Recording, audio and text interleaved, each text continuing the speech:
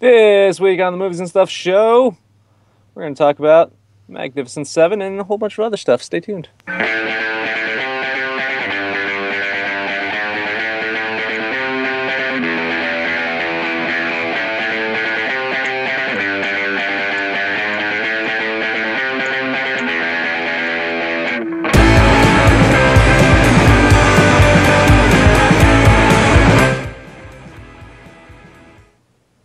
And welcome once again to the Movies and Stuff show. My name is Dan, and joining me this week, three other guys that watched the debate last night, right?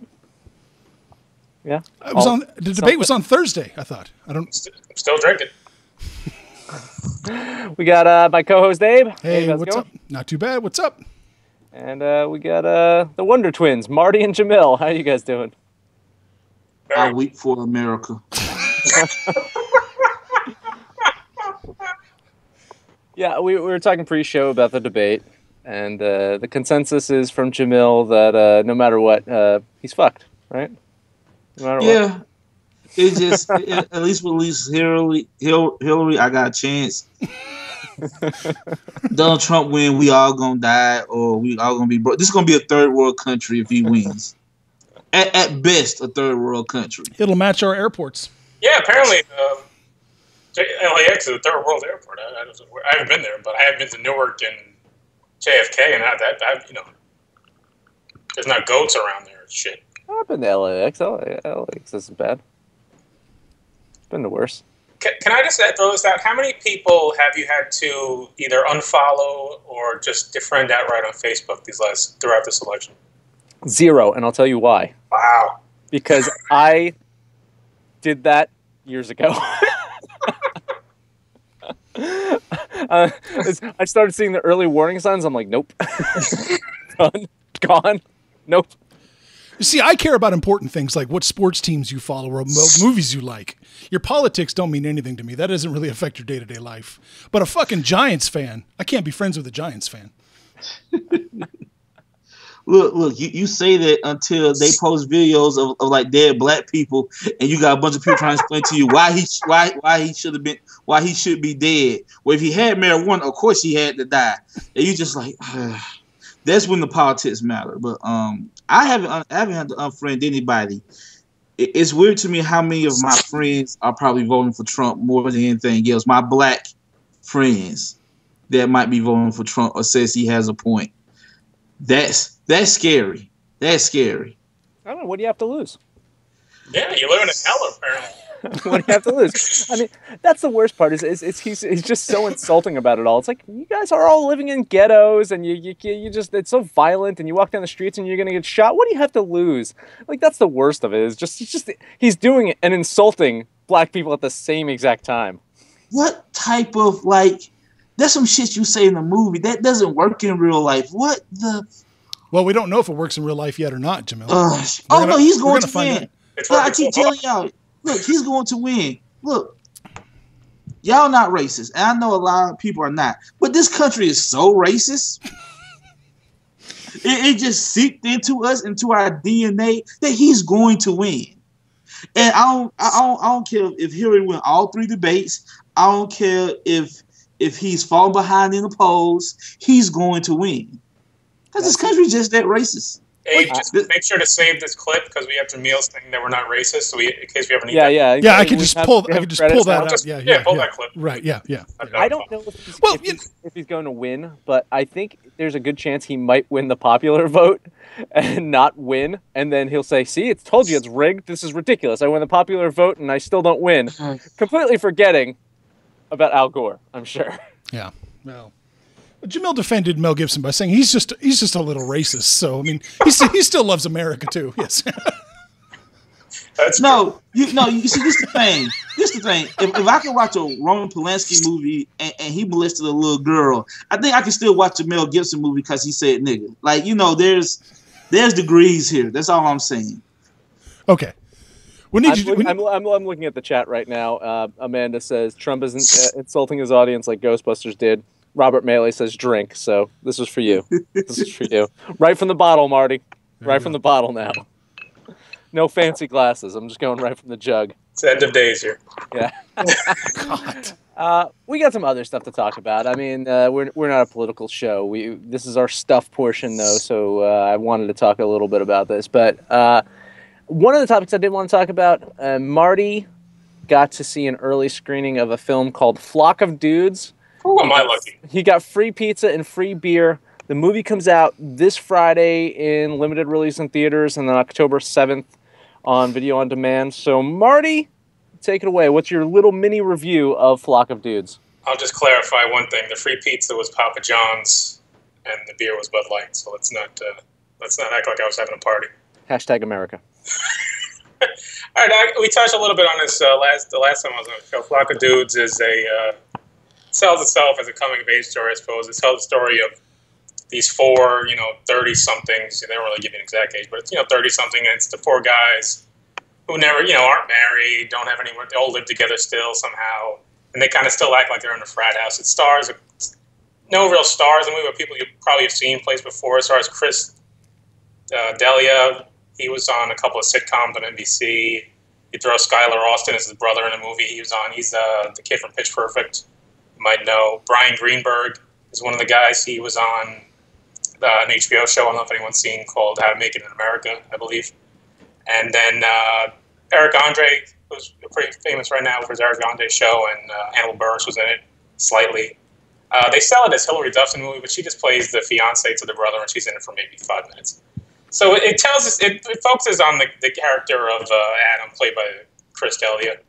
And it's, it starts with him trying to figure out his life and, noticing that, all of his other people in his life are now moving on, and he's still doing the same jerk-off stuff with his three friends.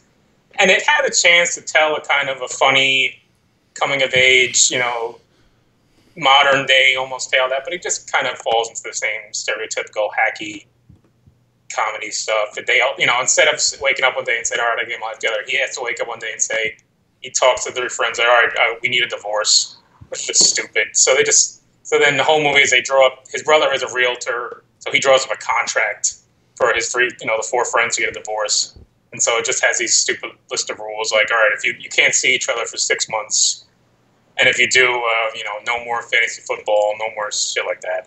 And it's just, it goes along that kind of story where it's like just these guys trying to find their place, find jobs and be responsible, find apartments, stuff like that. It's a little tired. When I looked at the trailer, I thought maybe it was a more of a raunchy comedy, but it's kind of like a TBS sitcom with cursing. It's really nothing outrageous. Some of the women in the movie are pretty funny. Had Hannah Simone plays the kind of new woman, the woman of his dreams, almost kind of, actress. And one of the girls from, what's that CBS show? Big Bang Theory. Melissa Raunch plays she was actually one of the funnier parts. She plays a secretary, and she kind of plays a little raunchy, but she plays this needy, like she sleeps with one of the guys in the first, first 5 minutes of the movie, and then she just plays this clingy girl the rest of the movie and never really gets out of that character.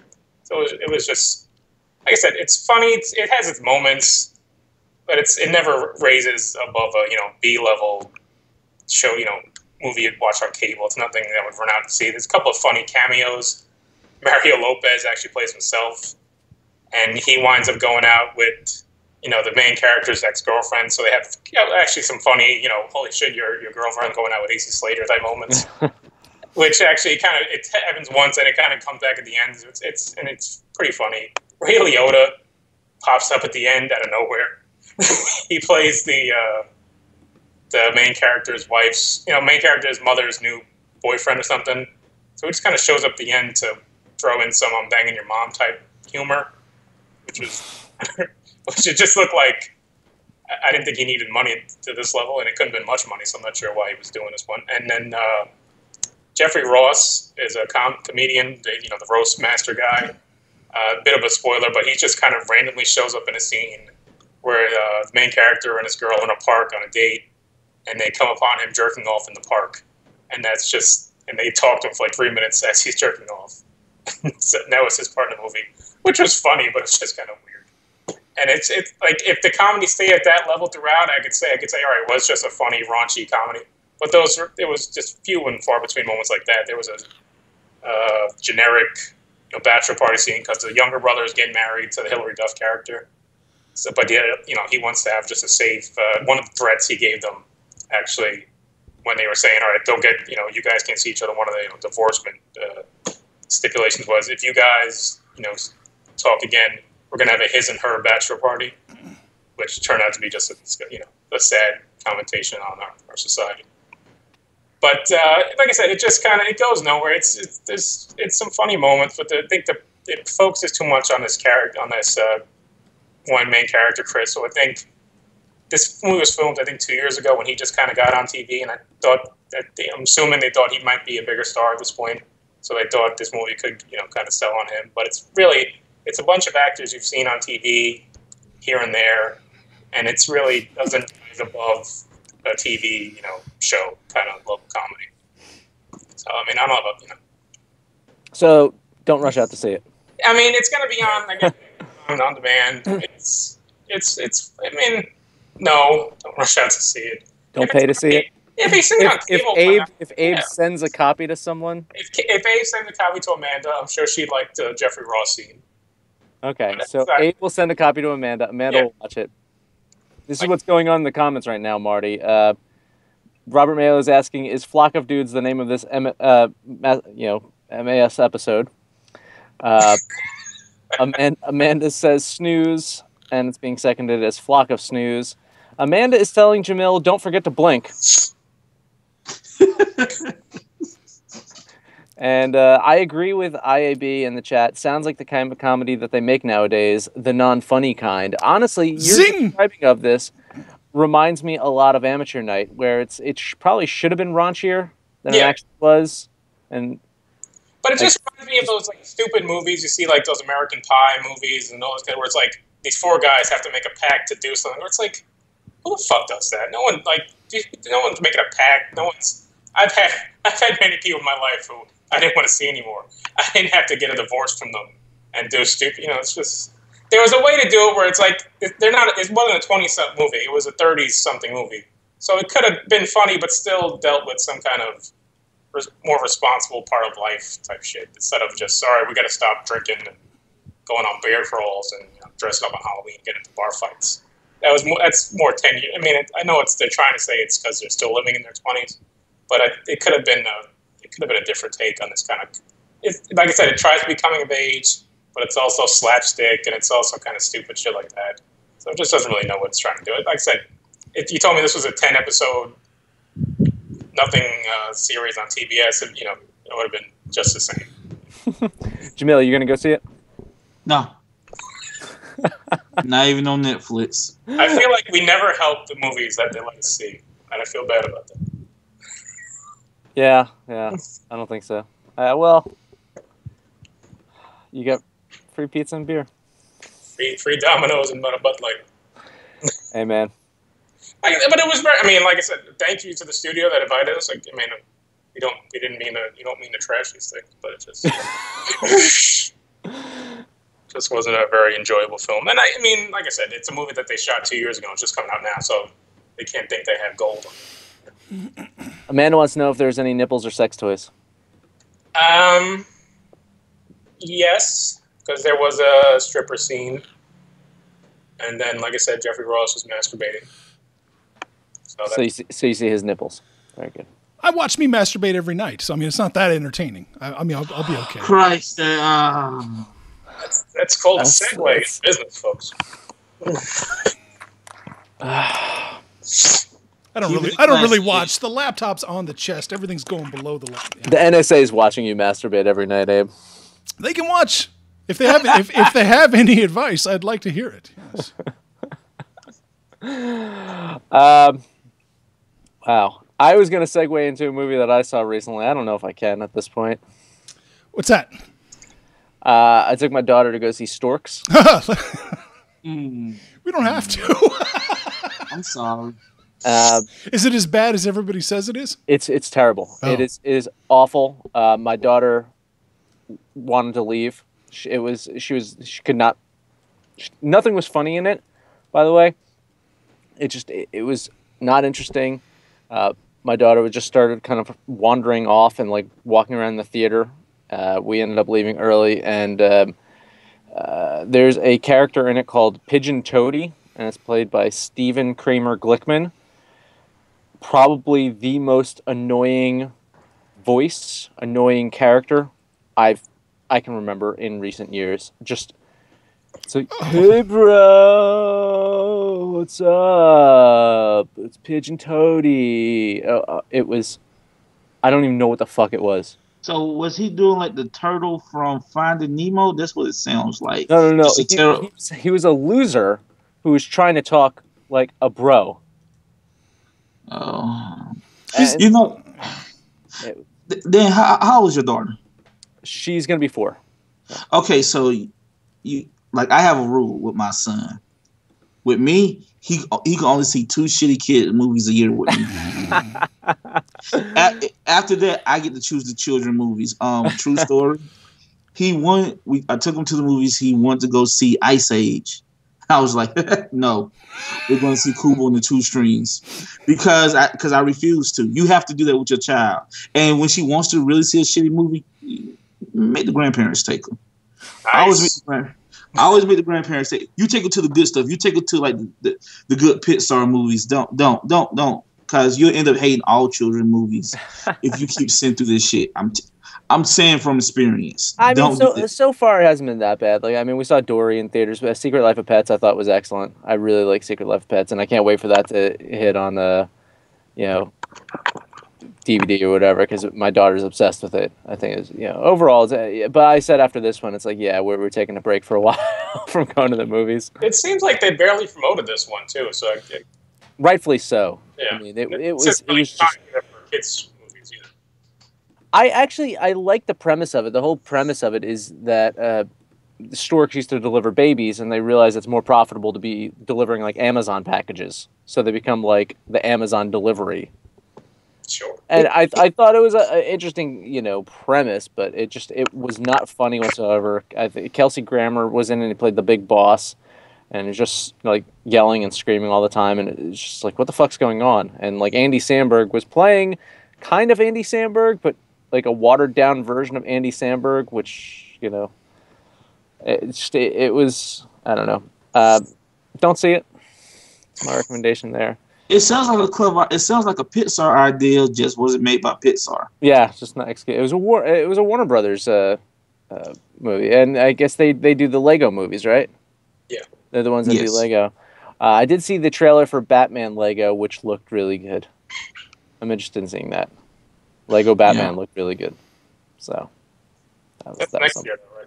that's next year, yeah. Well, last topic I want to cover before we get into the Magnificent Seven review is I think we've mentioned on the show before, and now Marty's on the show, so we'll mention it again. Marty does a great job of raising funds for ALZ, and he recently did a walk this past weekend in support of it. So, Marty, you want to talk a couple seconds about this? Just kind of Oh yeah, thanks. what you do and all that. Yeah. Yeah, like my grandmother we lost a couple years ago to Alzheimer's. We've been doing walks in the greater New York area for about 7 years now. This weekend we were in Jersey City doing a walk. Some of you guys probably saw it on Twitter. Got some really generous donations, raised about $1,700 for the cause. My family does another walk in Staten Island. They raised about $3 or $4 grand there. It's just something we do as a family. The parts of us that still speak to each other. That's why some are in Jersey City, some are in Staten Island. But like I said, it's a great cause. If you guys are it affects everybody. Somebody in a family with Alzheimer's. So, ALZ.org is the website. There's walks all around the country. If it's affecting you, it's affecting anyone you know. Sign up or donate. It's a great organization. I've checked them out myself. Just to see what almost 80% of what they raise goes to treatment and research and stuff like that. And they just run great events, and it's a great cause to support. And we've been doing that for 7 years, and I'll do it, until I can't walk, which won't, could be short anything.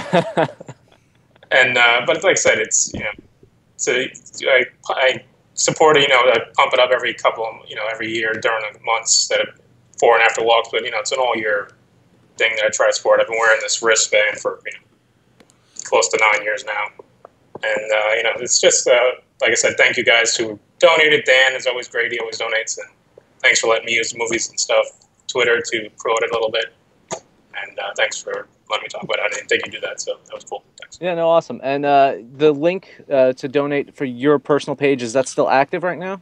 Yeah, it's still active. It's it runs for a little while, and like I said, anytime you want to go, just to alz.org. There's always chances to donate, and they match. See for company matches, they do stuff like that. So we'll put an annotation. We'll put a little link below so people can click on it and go right to your page and donate if they can. So great. Let's talk about Magnificent Seven, 2016. There it is. Roundtable. I remember when it was on the debate show, this was an extra bonus topic. We talked about this trailer, and I saw the trailer of it, and I was like, no, this looks like a shit fest. This just was not for me. It looked, I hated the trailer of it. I was not looking forward to seeing this. I was expecting this to be quite terrible. I remember Abe being kind of enthusiastic about it. So it's kind of ironic that I really, really like this film, and Abe is kind of lukewarm to it. I'm a little lukewarm about this Blazing Saddles remake. It's a town like Rock Ridge. There's the church meeting, a capitalist villain, a black hero, a huge and absurdly evil army of bad guys, dynamite, and even a Mongo. Tell me this is not an unfunny Blazing Saddles remake. I laughed at points. Yeah, I thought it was pretty funny. Oh, okay. So that's your defense, is that it's funny? No, it yeah. I didn't make the leap to Blazing Saddles that you made. Yeah, well, Abe is just on this kick of connecting random fucking movies as remakes. I just connected it in 5 ways. That even makes more sense than Passion of the Christ. You can connect 10 different movies that way with a town and a bad guy, whatever the fuck. A town and a bad guy. So, Blazing Saddles is essentially just a funny remake of The Seven Samurai, is what you're saying. I guess so, yeah. Because, the DNA of it all comes from Seven Samurai. Right. It's all Star Wars. Just figure that out. I don't know. I really enjoyed this. I had a blast. I thought Denzel owned it. Great performance there. The action stuff was well done. I think Antoine Fuqua really paid homage to both the source, well, maybe even all 3 of the source materials there, Abe. But I think definitely gave a lot of great nods to the original Magnificent Seven. Did some things visually that called out to Seven Samurai. I didn't get a chance to watch Seven Samurai again before the show. I wanted to try to watch that, but I did watch Magnificent Seven. And if you haven't seen, that Magnificent Seven, is 1960, right? 1960. 1960 straight up. Yep. Yeah, 1960 straight up. If you haven't seen that, definitely check it out. That it really is a fun film, and there's just a hell of performances there, and some just kind of great dynamics. I think that's what definitely makes that more superior than this film, is I felt the dynamics between the characters were stronger in the original. But I don't know. I think the performances, the solid performances in this, worked really well. And I think this was a very diverse film without hitting you over the head with it. It wasn't in your face. It's like, look at us. We got an Asian, a black guy, and a woman. Boom. No, they weren't like that. It was organic to the storytelling. I think it worked for the characters, and I think it worked for the story. You forgot Mexican and Native American. Well, that as well. It was a very diverse group. Those guys were only there to be the Mexican and the Indian, basically. That was their sole purpose for the most part. Even Chris Pratt when Chris Pratt enters the scene at one point, he says, "Oh my God, great, we got a Mexican." And then that was it.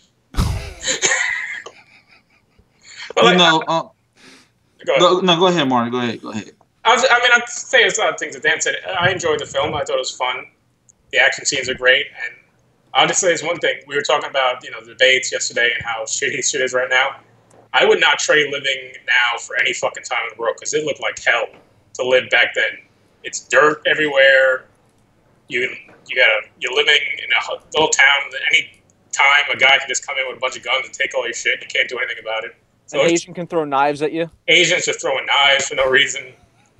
And you gotta learn how to shoot, or someone's gonna just take your wife and take all your stuff. So, like I said, I thought it was really. I mean, other than that, it was a fun movie. I don't get as bogged down, and they shouldn't do remakes as Abe does. Denzel is great. He's always this. I loved Ethan Hawke, and this you don't see him in a lot of things anymore. So when he pops up, you can see how good an actor he still is. D'Onofrio playing the grizzled old character was really fun. He had a weird, he takes a little while to get used to. He has a weird affect to his voice. Once you get past that, he was really cool. Chris Pratt was good. I enjoyed him. At some point he's gonna have to show something else because he's kind of still doing that same Star-Lord, Jurassic Park character that he's done now for a couple films in a row. He's just a cool guy who says the funny quips. I mean, it worked in this movie. He was still good, but like I said, soon he's gonna have to show something else. He's like the less annoying Seth Rogen. Yeah. But even it's not Seth Rogen at least. Yeah, Rogen has tried a few different things at least. Pratt now, this is like 3 or 4 in a row where he's just the same guy. But no, I was just saying he's still new to his success. Like he's 3 years strong. You gotta give him at least 5 years until they start to try something new. Because, you can say something about Tom Cruise or Will Smith. It took them a while before they started doing something where they weren't Tom Cruise or Will Smith. I mean, if you look at Cary Grant was the same character in every movie. No one ever complained. I'm fine with him playing this part. That's all I'm saying. I'm fine with him playing this part every movie. If it fits the movie, that is. What'd you think of the movie? I thought I really liked it. Then I went home and watched the original right after, so I liked it a little less, which is my fault. But I will say this, Dan, get ready to take a drink. This is what Ghostbusters should have been. Okay. This is what Ghostbusters should have been, as in it's a really good remake, and what you can't make up for originality, not saying the original because we all know is based off the same, but what you lack in like a little of originality and character, you make up more with like a visual style and just you up the ante a bit in a good way. And I think this is what Ghostbusters should have been.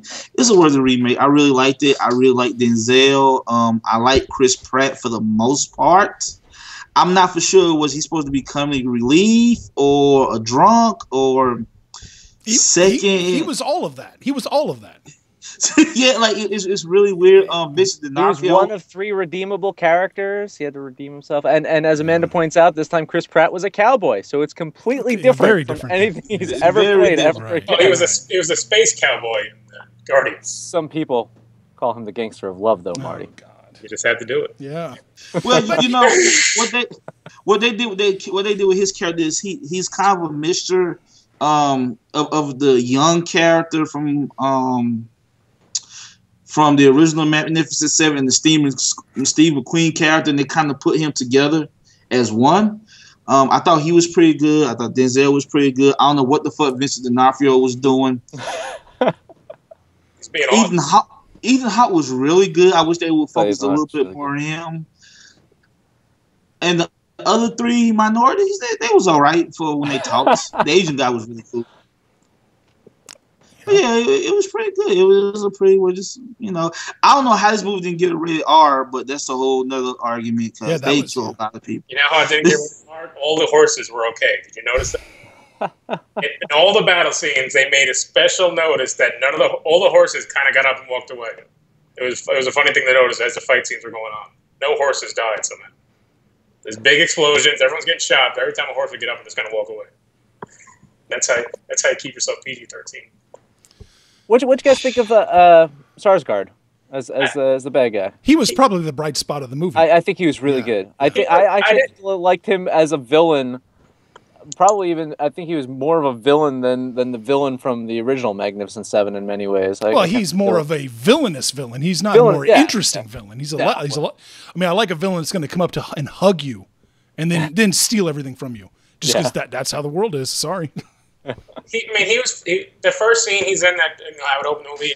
It's powerful, but I thought it was just a bit too much. Where he has that whole put your hands in the jar scene. It was just a little too comic book villainish for me. But it was still. I mean, it's still powerful in the way he was a cold-blooded villain, great character. But then he's kind of gone for most of the movie. Yeah. And then when you show him again, he doesn't seem as powerful anymore. He's just kind of a little more sniveling and not as tormenting as he was when you first saw him. Well, Pratt did take out his Gatling gun. Spoiler alert. I was just about to say I think he's the best comic book villain we've seen this summer. Yeah. Yeah. Better than he was in Green Lantern. Or oh, Jesus Christ. But I mean, for a summer of overall terrible blockbusters, I think this was redeeming in a way. It wasn't like the best blockbuster we've seen in years, but I think it helped redeem somewhat the blockbusters of the season because they've just been so bad. Movie, I think you could have put this in the summer and it would have still done well. Yeah, but they're still scared of the Western. I think. Yeah, but I mean, it was great action. The two action scenes. I don't know if it was great action. There was a lot of action. I didn't know if it was great action. There were two. I mean, I thought it was fun. Action scenes. It wasn't the dominant force of the movie, though. I mean, they have the same kind of tropes that you always see. The guys coming to town. They have to train the locals, so there's that kind of comedy elements of training guys how to shoot. And then there's the kind of big, almost Saving Private Ryan type finale scene with the action. But there wasn't.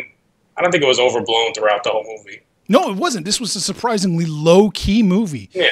I would dare say it was almost boring at times. It needed time. It needed to kick it up a notch. Yeah, it took a long time to get I like that. I like the quest. That's fine. But give us some character development then. Yeah, give us something interesting instead of just meandering. Give us something a little more. It was like, all right, we gotta go get this guy, and then they get there, and it's like, all right, you coming? All right, and it's just like that happens 5 times. Yeah, that took them it took almost half hour before they get into the movie. They get into the bulk of the movie, and like Abe said, I think it did meander a bit and it picks up once that first action scene hits when they get to the town. I thought from there it was great, but I think before that it was a bit like, all right, let's get going on this one. I hate to do this. Hours and 20 minutes. I think you could have cut about 15 minutes out of this movie. I hate to say this. I don't think the movie was boring. I think Abe is nuts. But I will agree that there's about 15 minutes. Because I hate to compare it to the original. Because in the original, they get everybody pretty fast. Mm-hmm. But it's really exciting. Here, it's not as exciting. And I don't know what it's missing that the original movie had to make it. Maybe it's just a quicker pace. They're like, yeah, we're going to split up and we're going to get these 3 people. And we're going to come back together. It was just, I don't know, 15 minutes could have been cut out. Like, really. I mean, it makes it seem like Denzel character knows all these guys right from somewhere, but they never, other than a little bit of Ethan Hawke's character, they never explain how he knows anybody. But as soon as they drop his name, he bounty hunts. He finds people. Amanda does want to know where Lester is because this debate is getting out of hand. I'm sorry that I yelled over you, Abe. No, I like that's not me. That's not me. Pony Boy was not a fan of this movie, so I think he's in Abe's camp. He said that D'Onofrio's voice was the best part of this waste of time. It was a definitely interesting take on like a crazy 49er, I guess. I don't know how you can call this movie a waste of time. I mean, it's not, like I said, it's not an Oscar movie. It's not a piece of art, but it's a fun time in the theater. No, I agree, and I'm afraid I might be coming off too down. I'm saying the movie is solidly okay. Okay, there's too many good actors in the movie for it to not. Right. But I was surprised how it really didn't kick it up to that next level. I thought even the shots were kind of just blasé too. I thought there was no real visual panache here. I didn't think there was any really interesting stunts, except for that one time when Denzel gets crazy on his horse. Yeah. I thought that would have been cool. I thought that would have been cool to, if you're not going to go CGI, which they didn't seem like they did a whole lot of, kick it up a notch. Give us some cool stunts or something. Otherwise, there's no reason to even make it. I like it less stunt, it's got more realistic shootout feel, at least in the beginning. And, that's how it was. It would be stupid if it was all... we have Unforgiven. let's let this go a little bit into pulpy territory and give us some interesting stunts. Oh, pulpy. I mean, they had a fucking Gatling gun. Oh yeah, with a range and accuracy that's quite shocking to believe. But yeah, I just want to say, just from a plot standpoint, that's pulpy though. I mean, that's the question. I mean, that is the essence of fucking pulp, right? Well, there. As Marty said, it was grounded in realism up until that point, and then they kind of got a little pulpy here, but go the full nine. Like I said, give us something interesting that we haven't seen before. Cowboys riding in a line, the camera pans across them. I mean, this was a very surprisingly vanilla shot film. I mean, these shots were straight out of other Westerns. Not a whole lot interesting here in that regard. But stuff that you're criticizing for is the stuff that Tarantino gets praised for. Oh no, Tarantino understands shots a lot better than Fuqua. I'm just saying though, the stuff that you were criticizing though is the same exact stuff that Tarantino gets praised for. Is just ripping off of every other Western movie that he's seen. Yeah, maybe so, but it's presented in a visually interesting style. Tarantino understands how he impacts his audience much more than Fuqua. I think it would have helped. Talking about how we didn't get a lot of backstory. We find a little spoiler. If you guys don't want to listen to this part, the final scene where Denzel kills, Sarsgaard's character. Mm-hmm. That's the first time we find out his motivation, really. Where he says, your men raped my mother, killed my sister, burned everything down. It's like, and by the time you actually that point resonates with you, it's over already. So I think if you would kind of flash back to that a little bit during the movie, and even you could have Ethan Hawke kind of alludes to some things when he talks to him about the past and things that he's is fighting for. I think if you had known a little bit more about that and knew Denzel's motivation more, because he doesn't really, the first time he hears the guy's name of it, he doesn't have a visceral reaction. He's more of and then it's just kind of, well, we have to go do this for these people. It's more of we have to do this for these people. It doesn't really kick in till the end that he had this personal vendetta to, avenge. And, by the time we figure that out, it's kind of over. It's like, I think that scene would have been more powerful if we knew that stuff going in. I don't know. We'll get to the comments real quick. Amanda's agreeing with Abe. She actually gave you a +1. She says, there's little interesting depth of field stuff at the beginning, but it never went anywhere. I kept hoping it would look better. So she agrees with Abe, it seems. I think that was, again, to argue with Abe, I think that was a nice pulpy element to it that wasn't straight up just, straight storytelling of, this is just them doing the right thing. There is a hidden motivation behind Denzel's character. It's not just about doing the right thing. Oh, you're absolutely right on that. I agree with that. That is the core of pulpy, that everybody has these connections. Like, oh, he's really my brother. This guy murdered my mom. Right. You're right on. You're right on with that. I absolutely agree with Abe. When I think of westerns, especially if you watch the original, any western from the '60s, it feels like a very large movie, and I see this on a very large screen. But the movie itself, the way it's shot, feels really small. I don't feel like they shot it right, like the open vistas, the way I want a western to be shot. Another thing is, I have a problem with the Gatling gun within that story, because why don't you just open with that? Because that makes a lot more sense. Oh no, absolutely. When I saw it on the trailer, it's such a weird dude. It's such a weird dude. It's my kingdom for the bad guy's side. Let's just get all our men are dead.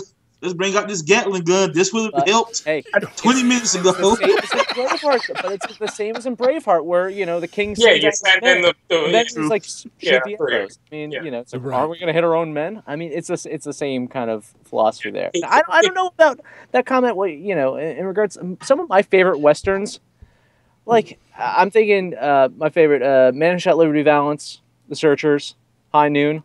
Right, those probably my top three.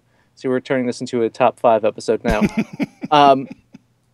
I think, those are slow going. They're building. They're not like this, nonstop kind of, action-y.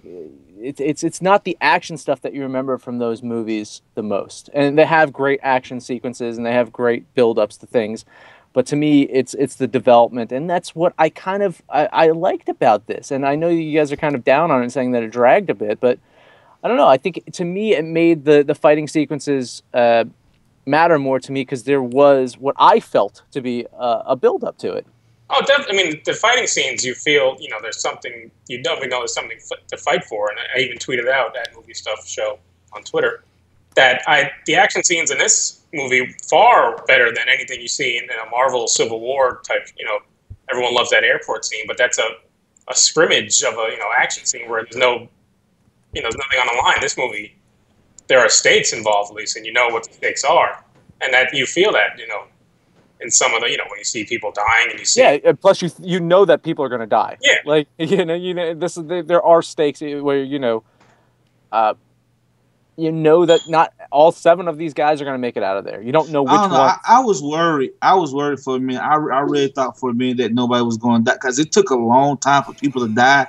I was like, are they going to fuck us? And like all 7 of them, maybe 6 was going to survive. Because like that's how I seen it. Then like in the last 10 minutes, everybody dies. But it took a long time. Like nobody died yet. Like why is Vincent D'Onofrio still alive? I was really hoping he would die.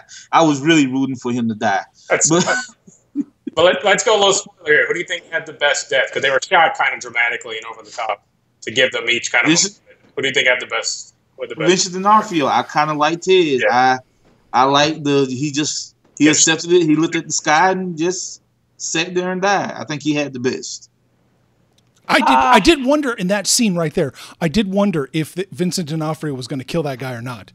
And I thought, wow, would they actually pull this off? Would they actually let a white guy kill an Indian? I mean, I was really wondering if that would happen. That was a little too obvious too, though, when they have the band Indians. Yeah, right. He's coming in, and he's stalking the female lead in the movie. Yeah, you just knew at some point, just like almost out of wrestling somehow, the other guy the good Indian was gonna pop up somehow out of nowhere. It's like Snake Eyes and the bad ninja. Yeah, there you go. It's exactly like that. Yes. I was like, engine fight. Yes. Then it was disappointing. Like it lasted all of 2 minutes. I'm like, oh, come on. Yeah, that was a quick you shamed us whatever moment. I'm gonna tell you, he had the worst death. Chris Pratt. Yeah, I was gonna say that. Yeah. Yeah, that was because his plans makes no sense. His plan depends on a lot of luck, like a whole lot of luck. I like this part though, where the guy lights a cigarette for him. There's kind of that moment of respect between the two combatants. How does he know he was going to do that? Like his plan hinges on that. They could just shot him with the Gatling gun as he was riding up. Right. Yeah. That was very forgiving of them. Yes, to let him get that close. Yeah. I liked how Ethan Hunt and his Ethan Hawke. Ethan Hawke. I'm sorry. Yeah. And we didn't mention the guy's name, Byung-hun Lee. Yeah. He does his kind of more than it almost seemed like a manservant kind of role, but it was more of that. It really, you could tell. It was Green Hornet and Kato. Yeah. But you could see there was a closeness between them during the movie. So those when they kind of went out in the Blaze of Glory style, up on the church tower or whatever. Yeah. I like that one too. That was my favorite as well. IAB is saying we need a Western with ninjas. Would it star Matt Damon as the ninja? No, it'll star Tom Hanks. Tom Cruise also as a Western ninja. Tom Cruise is the Last Samurai. He's right. Can I tell you real quick? The Byung-hun Lee, the Billy Rocks character, yeah. He was in a remake called The Good, the Bad, the Weird. It's an interpretation of The Good, the Bad, the Ugly.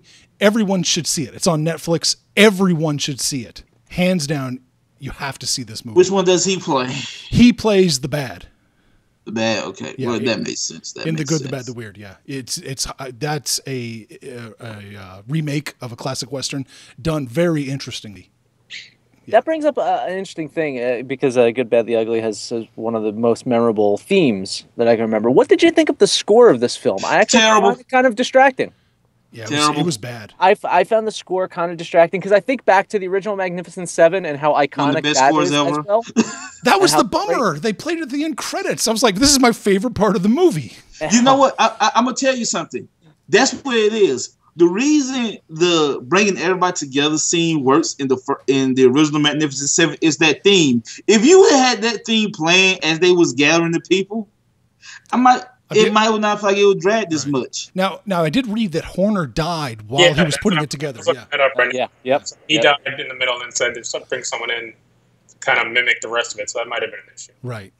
Yeah. So that could be. No, you could tell that there's something off with it. It was a distraction to me. like as much as I enjoyed it, when I guess it was the Denzel theme, if you will. Like whenever Denzel was doing something and his theme came up. The two guys, James Horner first started it, and then Simon Franklin had to come in. Yeah, no, I remember. Yeah, I remember when Horner. Horner died in June. Yeah, but they died on June 15th, so I'm not sure when they wrapped this thing. Well, he was just in the beginning of working on it, putting some music together. Yeah. I'm sure he had a long way to go. You know, speaking of distractions, Haley Bennett, was she purposefully trying to look like the poor man's Jennifer Lawrence? She was good, I thought, but it was weird. You didn't know if she was going to be a romantic interest to anybody at any point. Even it was weird, like of course, her husband dies in the first scene, right? And then kind of like you see Pratt. You didn't know if he was flirting with her the whole time, and then there was a few other guys that flirt with her just because I guess that's what you did back in those days. But then, nothing really happened with that. But I thought she was good. She kind of took charge, and she showed she could fight too, and she took charge for the town. She had the great line about someone had to do it with balls, or something like that. Someone had to have the balls to fight these people, which was a fun little line. Now, Abe, were you upset with the callbacks to the original movie, like the whole falling through the floors and hit, or did you appreciate that? No, I mean I appreciate that for what it was. It was really more. I don't want to come across negative. I just thought they should have cranked it up. That's all. I have no problem with the callbacks. Although I did find it interesting how different the intro for the Denzel character was from the Yul Brynner character. They really Jamil was the one who pointed out to me how as soon as Yul Brynner walks on screen, you're like, holy cow. Yeah, that is amazing. Like that. And when I was watching it the other night, and I'm texting with you. It's like I've never rode shotgun in a hearse before. Is probably one of the most badass lines for Western ever. Why taking the bullet, listening to it, make sure it was good before he puts into the gun and clicks it like. And I'm sad to admit that was when the first time, like when I saw that, was the first time I realized like what riding shotgun meant. Oh, literally riding shotgun. I see. Yeah. There's some social commentary in this movie. I don't know if anybody picked up on it, but as soon as the black man comes in town, everybody gets scared. Yes. Then he kills a room full of people. He comes up with his hands up like, "Hey, don't kill me, white people." Yes, right. Excuse me while I whip this out, Abe. Yeah, right. Yeah, somebody was yelling, "The sheriff is near." That's what somebody was doing. I swear. Did anyone pick up on a line? I laughed. I don't know if you laughed a lot when they're kind of doing the plans before the big fight, and Pratt goes to Denzel, "What happens if you die?" And he turns and says, "Well, avenge me." I thought that was kind of fun.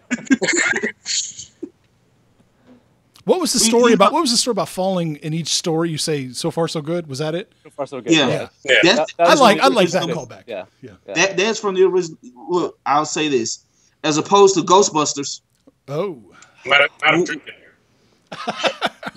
I got you covered. Yeah. Jamil, when you said that this movie should have been more like Ghostbusters, should be more like this, I was hoping you were going to say more people should have been shot in Ghostbusters. Oh.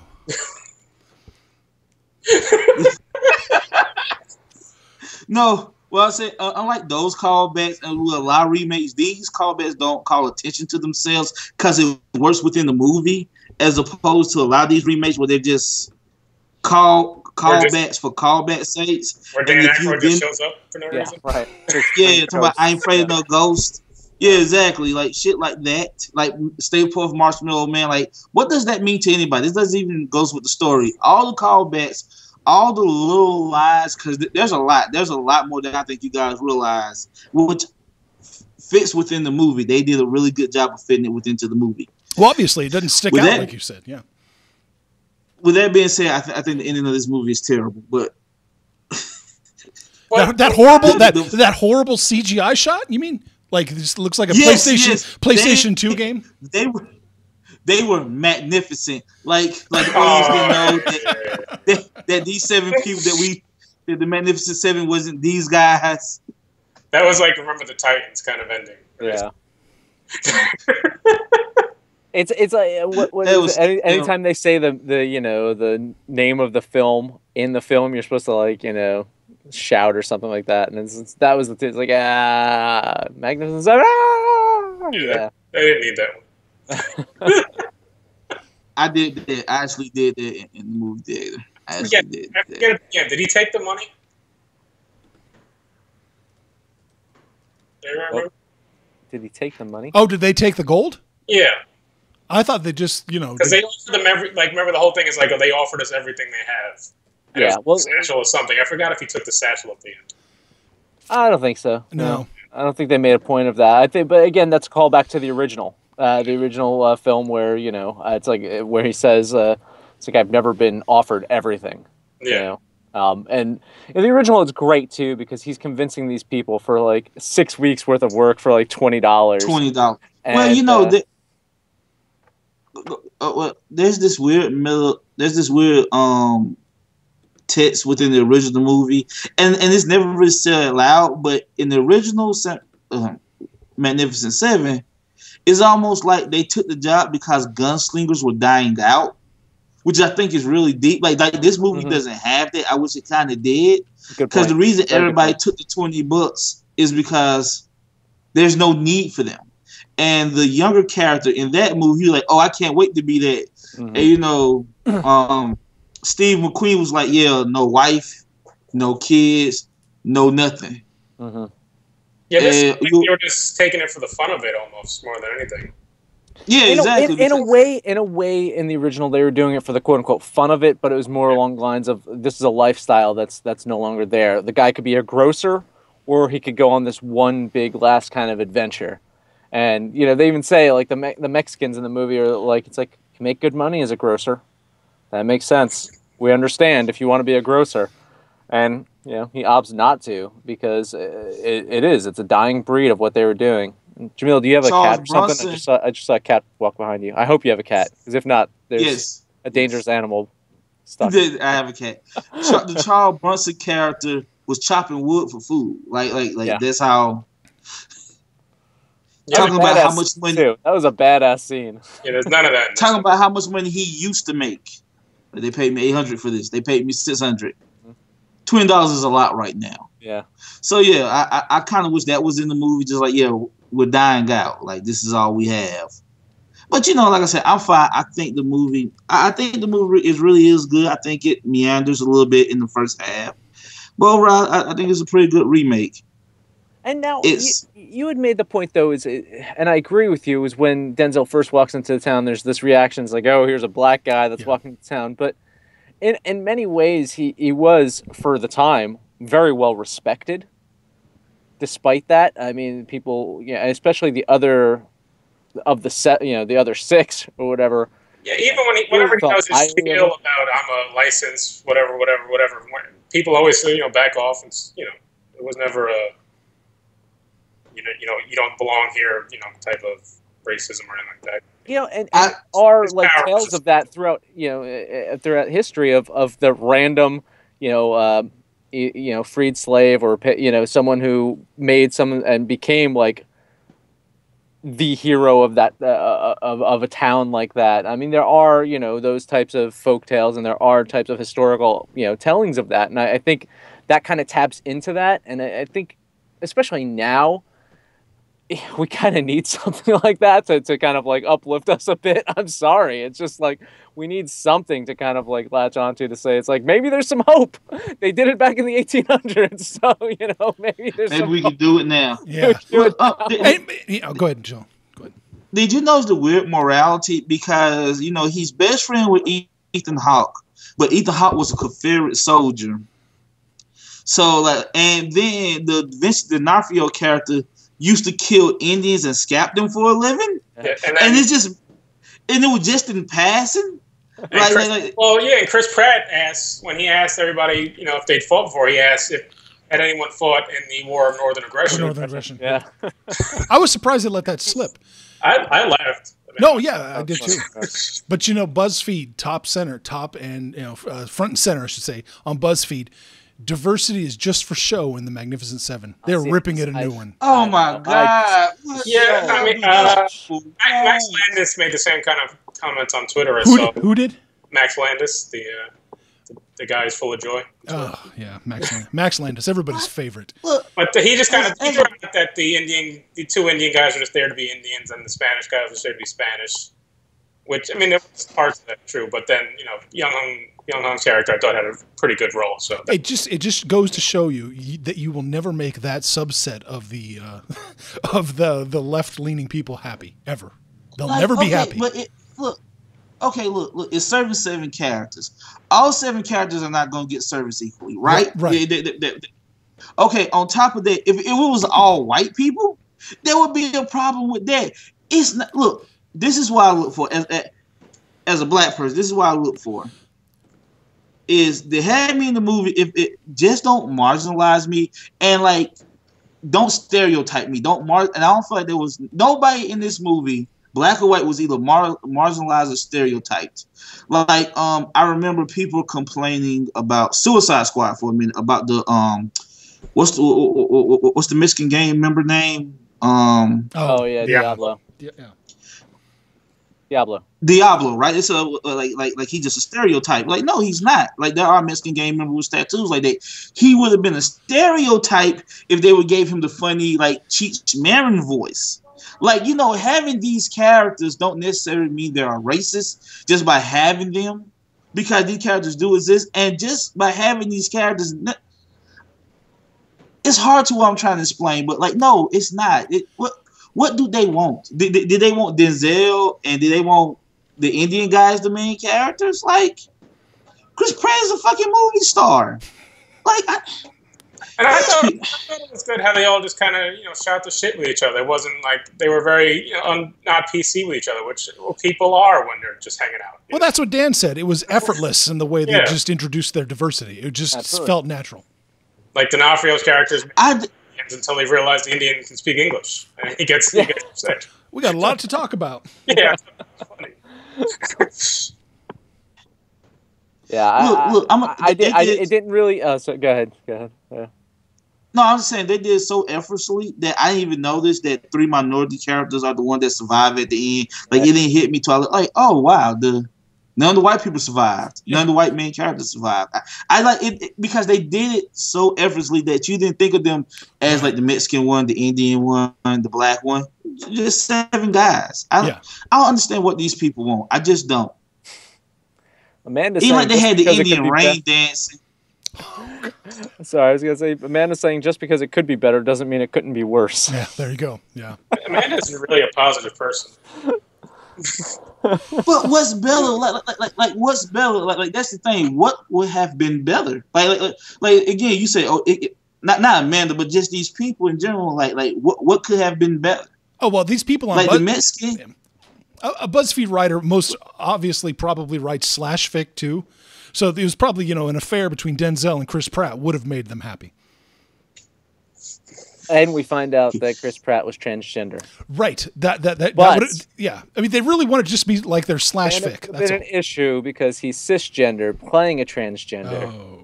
So that would have been a problem. Look, I am not getting into that. I am not getting hate mail. But I'm just saying, what would have been better? Like, show. Yeah. Marty handles all the hate mail. And he likes it. I just understand saying it could have been. Like, what would have been better? Like, I don't understand. Like, they played the Indian as a stereotypical Indian for the most part, besides being, like, of what his people does. Like, that's another thing I'm realizing, too, about these type of people. They, like, if you show, like, a race doing what they do, that's racist within itself. Like, if you show an African with a spear, all of a sudden that's somehow racist. Like, no, some African carry spears in their tribes. And that's not the racist part. And they throw them at Ace Ventura. Some Indians wore... Chicago. Yeah, like Indians wore war paint and shot bows and arrows. Like, that's not racist. That's not. Now, if he had like broken English, that would have been racist. But him having war paint, a mohawk. Look, my wife is partly like Native American, so I know this. Having war paint and a bow and arrow don't make you racist. The guy was Mexican. He didn't have like no. Like what you would think of a stereotypical Mexican. He was just Mexican. And that's what all it was to it. Right. Denzel Washington, he was black, but he was just a guy. The Asian guy, he was good with that might be a little racist. but maybe not. Like he was an Asian guy. There was nothing. It's not like he was Besides using him being chopsticks Asian, to there's kill nothing people. about. No, he wasn't using a samurai sword. Actually, And no, he look, did use a he did use that one chopstick. The But, hairpin. like, It was a hairpin. It was a hairpin, but Again- it was a callback to the original film. There was a It character was, that's exactly. also Yeah. special with knives. Right. Did anyone else have a problem with how white everyone's teeth were? Yeah, that's just you just have to. I mean, Yeah. you just have to go with that. That always I bothered mean, me. go Game go of back. Thrones. And, yeah, Come on. go back and look at Good, the Bad, and the Ugly. They'll have perfect teeth. The three main characters. I mean, yeah, it's just you just go with it. It always annoys me. Oh yeah. CGI it. Just make them yellow. Come on. Yeah, just do something. I don't, Black out one of the don't teeth. brush your teeth for 2 months. We're doing this movie. No. Don't If shower. Lewis wouldn't brush his teeth. I'll tell you that right now. He wouldn't shower either. Abe is gonna make me quit the internet for like 2 weeks. Oh, we're gonna get into it. I'm gonna use everything you said tomorrow on the Jack Random Show to talk about Jimmy Smits in the Get Down. I love that character, by the way. That was a great plug. Do we have anything else? We're at our hour mark. Yeah, we're going beyond now. Going beyond. We're at hour 1. Do we have anything else about this movie? No, I just wrap it up. Say it's I enjoyed it. It's a fun movie. I would go see it. I agree. After a summer of even though I like Civil War and stuff, but after a summer of mostly mediocre blockbusters, even Civil War to a certain extent, it's good to have something different that's not like a superhero or a bunch of CG. It was nice to have something a little more real and tangible and a little different that you don't see. We don't see many westerns, so it's good to have that every once in a I while. wish we would. I wish we need more Yeah. westerns. Yeah. I agree. Good westerns. Yeah. Hopefully there's some good westerns. All right. As Abe mentioned, he's going to be a guest on the Jack Random Show this week. Yes. And you can hear that over at thesupernauts.com. That is thesupernauts.com. Yeah, that's assuming I can't convince these chumps to live stream. There might be a special live stream tomorrow on the Movies and Stuff channel. We will be reviewing The Get Down. Yes. Executive produced by Baz Luhrmann. No, he did more than executively produce it. Oh, yeah. It's got his stench all over it. That sticky, saccharine, sugary fingerprints all over it. Go ahead, Abe. Go ahead. Go Abe. Good then. We also have Veggie Lasagna is still on hiatus, but they're doing a podcast called Five Quadrant, Yes. and they just debuted their first episode yesterday, and they also posted it here for people to listen to. Mm-hmm. So check that out as well. Abe and I will be back next Tuesday. We're going to talk about The Devil's Rejects, interview with actor Sid Haig, who played an awesome clown in that movie. There's a lot of clowns apparently running around trying to scare people. There's one up here. And they can all go fuck themselves. This is the only scary clown that we care about is Sid Haig in Devil's Rejects. So we're going to talk about that. We're kicking off our October, our Shocktober, talking about all horror movie themed stuff throughout the month. So that kicks off next week. We'll have some top 10 lists. We'll have some other horror interviews and movies and things of that nature. On Halloween day or the day after Halloween, we're going to have like a big Halloween horror special. So we're going to have like a round table there, and we're just going to talk about all things Halloween. So that's kind of the final build up to it. Talk about our favorite Halloween movies and favorite music for this time of year, Halloween specials, things like that. So it should be really, really fun. Make sure to like this video. Please subscribe to us at the Movies and Stuff YouTube channel. Also, make sure to follow us on Facebook and follow us on Twitter at Movies and Stuff Show, where Mr. Marty over here tweets every single day.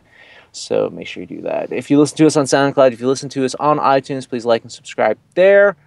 Guys, always a blast. Thank you so much for hanging out tonight. I really appreciate it. Yeah, it was fun. My pleasure. Later.